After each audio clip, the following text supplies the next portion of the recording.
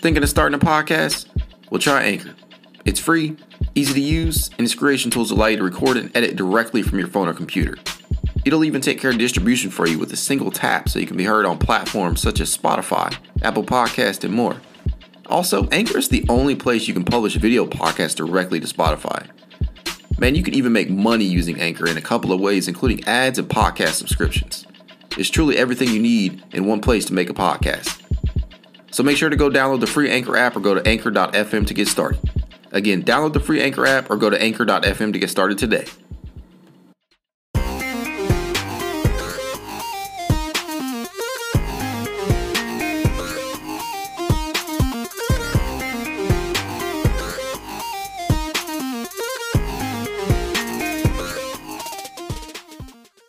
Welcome to another edition of the It's Cavalier podcast. As always, it's your boy Mac, and today we are going to break down the one, the only Isaac Okoro, the second-year small forward shooting guard out of Auburn. And so you guys requested it. I had to break it down. I kind of knew I was going to go this route anyway, but I'm glad that so many people wanted to discuss the rise of Okoro. And so before we get started, I just want to make mention of something. Not a lot of time has passed since many people wanted to ship Okoro out of town. And I get that there are various reasons for that. I get that there are, obvious ways to do it. And I certainly understand moving him if it means that the team gets better both in the short and in the long-term title aspirations of this team. And that's a phrase that you will probably hear me echo throughout the season many a time when we're talking about things like this. So for him, I think that we live in this society now, and especially in sports, where everything has to be just like that. It has to be quick. Everything has to develop so fast. We have no attention spans anymore, and we just want things now, as opposed to having to wait for them to develop or, come to us over time. It's just one of those things. I understand it. Like I said, sports is no different. But in the case of player development, some guys are late bloomers. And Isaac Okoro, I would not quite throw the word late bloomer at him because the guy's not even old enough to buy a fucking drink. So I'm not gonna sit here and throw labels around in regards to him because he's still young as hell. But to want to give up on a guy who certainly looks like a two-way player at this point in his career, or at least shows the semblance and the potential to become said type of player, it's asinine to me. No, you hold on to him because you just don't know what he's going to develop into. Of course, the players that are thrown around in rumors are better than Okoro at this point in this stage, these stages of their careers. We know that Damian Lillard is obviously miles ahead of what Isaac Okoro is right now. We know that Terrence Ross can score the ball a hell of a lot better than Isaac Okoro.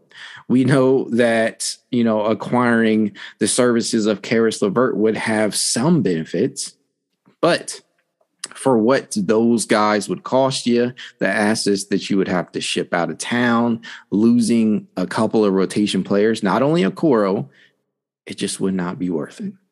So with that out of the way, let's go ahead and talk some Isaac Okoro, shall we? And so on the season, through 22 games, Isaac Okoro is putting up averages of 8.9 points, 4 rebounds, 1.8 assists, shooting 42.6% from the field, 27.1% from three-point range, and 76.2% from the free throw line. So, the thought process, Isaac Okoro came to the season in a reserve role. And, that was after it was determined that Lauri Markkanen would start at the 3. And so in the 4 games that Okoro came off the bench, he got roughly the same amount of time that he would as a starter. And the only real difference was the unit, the players that he shared the floor with. He oftentimes seemed unsure of what to do on the court, on the offensive end. Sometimes really honestly just standing in the corner waiting to receive the ball, or just generally getting out of the paint area to kind of clear things up for those guys. Then Okoro missed 7 games due to a hamstring injury and returned following the very untimely injury to Colin Sexton. And so he again entered the starting unit, but this time as the team's starting shooting guard, a role that Isaac Okoro flourished in down the stretch, in my opinion, to end the season last year. And it should be noted that in the final month of the 2020-2021 NBA season, Okoro averaged 16 and a half points. He grabbed 4.3 rebounds, dished out 3 assists, shot 30.2% from 3-point range in 9 games as both the team's starting shooting guard and in some games back at small forward.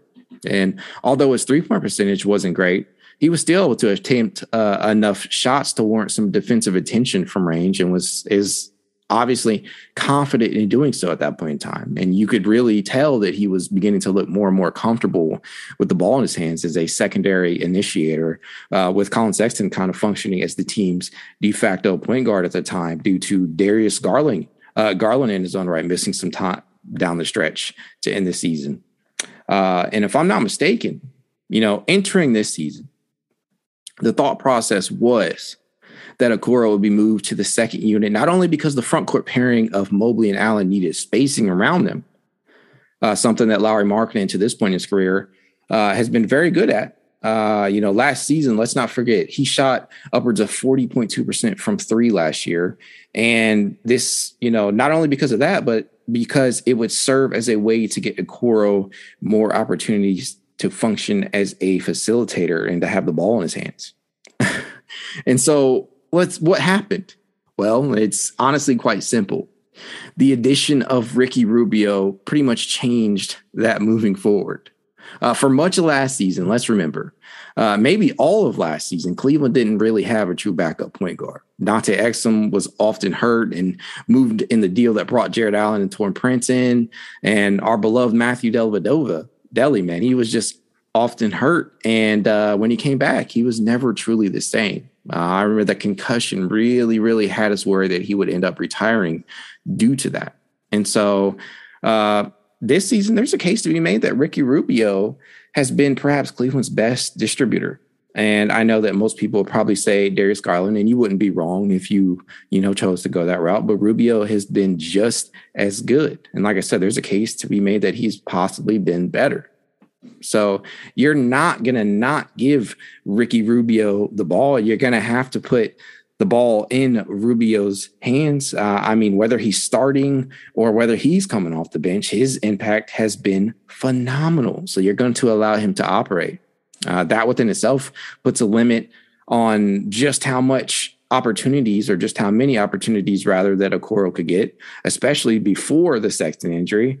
But now that Sexton is out of the lineup, the ball is starting to find its way back to Okoro.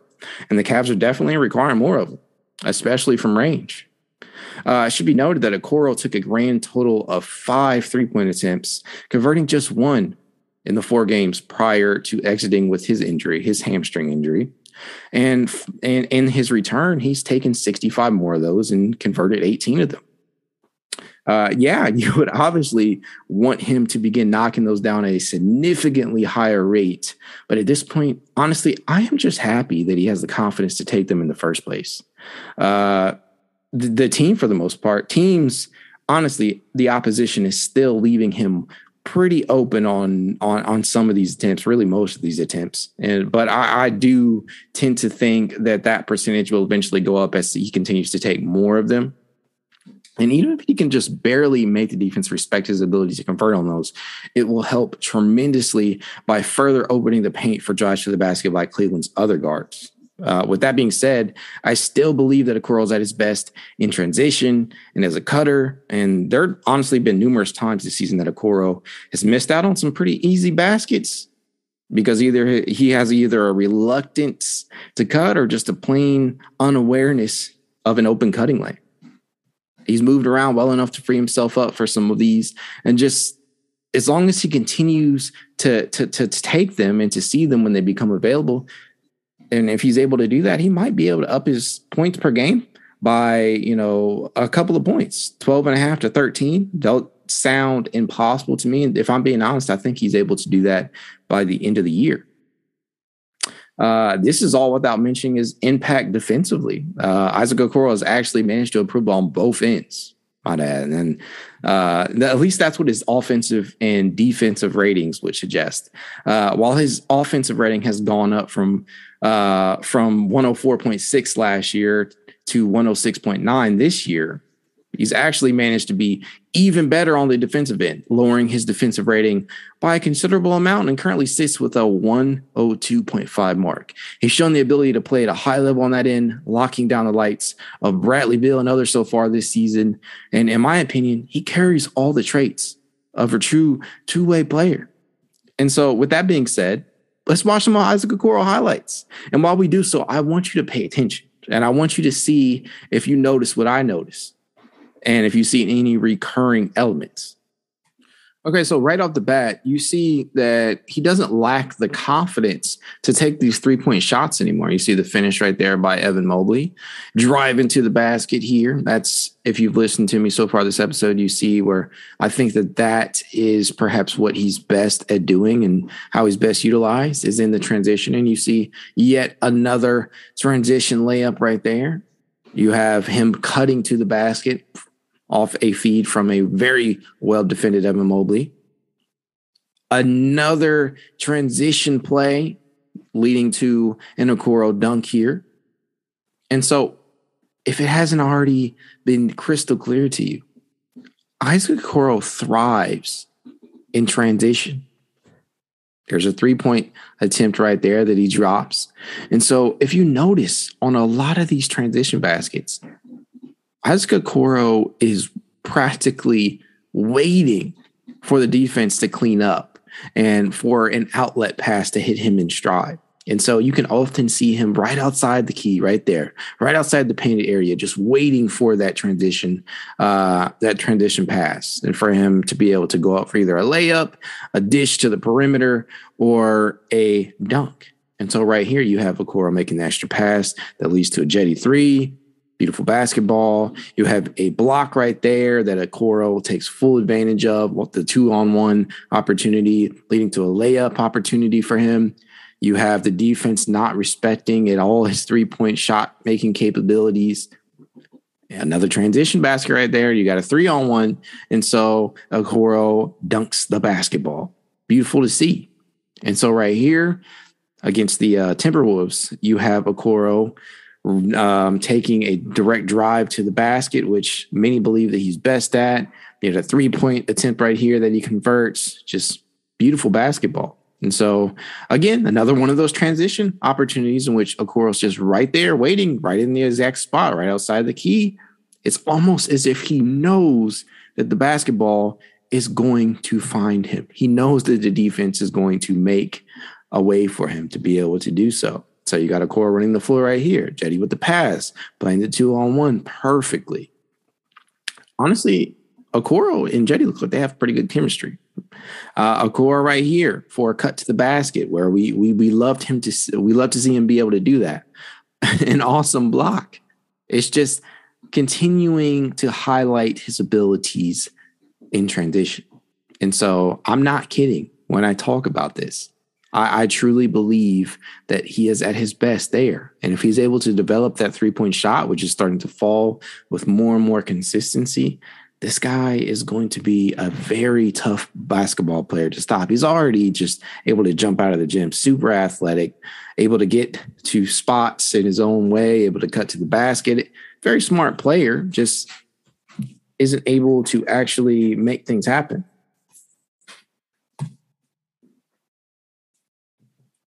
The three-point opportunities for this kid are going to continue to pile up as long as they're able to get him in a proper position. As long as JB Bickerstaff is able to put him in the proper positions out there, I see no reason why he can't up his three-point percentage around 34, 35, maybe even 36 on the season. And so with that being said, you got a basketball player on your hand that could definitely be a two-way talent. You see all of these highlights, and the biggest common denominator here is transition and him being left wide open at the three-point line. So he's got to be able to convert on these. He's got to be able to find the open man. If players are starting to respect his three-point range, they're going to leave somebody else open. And he's got to be able to cut to the basket. And so for him, if he's able to do these things, there is no reason why I don't think, again, why he could not be able to up his points per game to around 12.5 to 13 per game. And like I said before, I truly do believe that that is going to be the case. I think that's going to happen. And I think he is going to develop into a two-way player. Now, I made the comparison already in the past of Kawhi Leonard. He may not get there. He may not ever be that. But he's following the same types of trends. I mean, I don't know if a Jimmy Butler it's a more accurate comparison, maybe a Paul George, somebody like that. But I certainly see it being a possibility with the way that he's trending. With that being said, I'm going to go ahead and close out today's episode. As I always tell you guys, if you'd like to reach out to me, you can at itscavalier_pod on Twitter, TikTok, Instagram, YouTube. And if you are not a subscriber, make sure to smash that like and subscribe button and have a good day.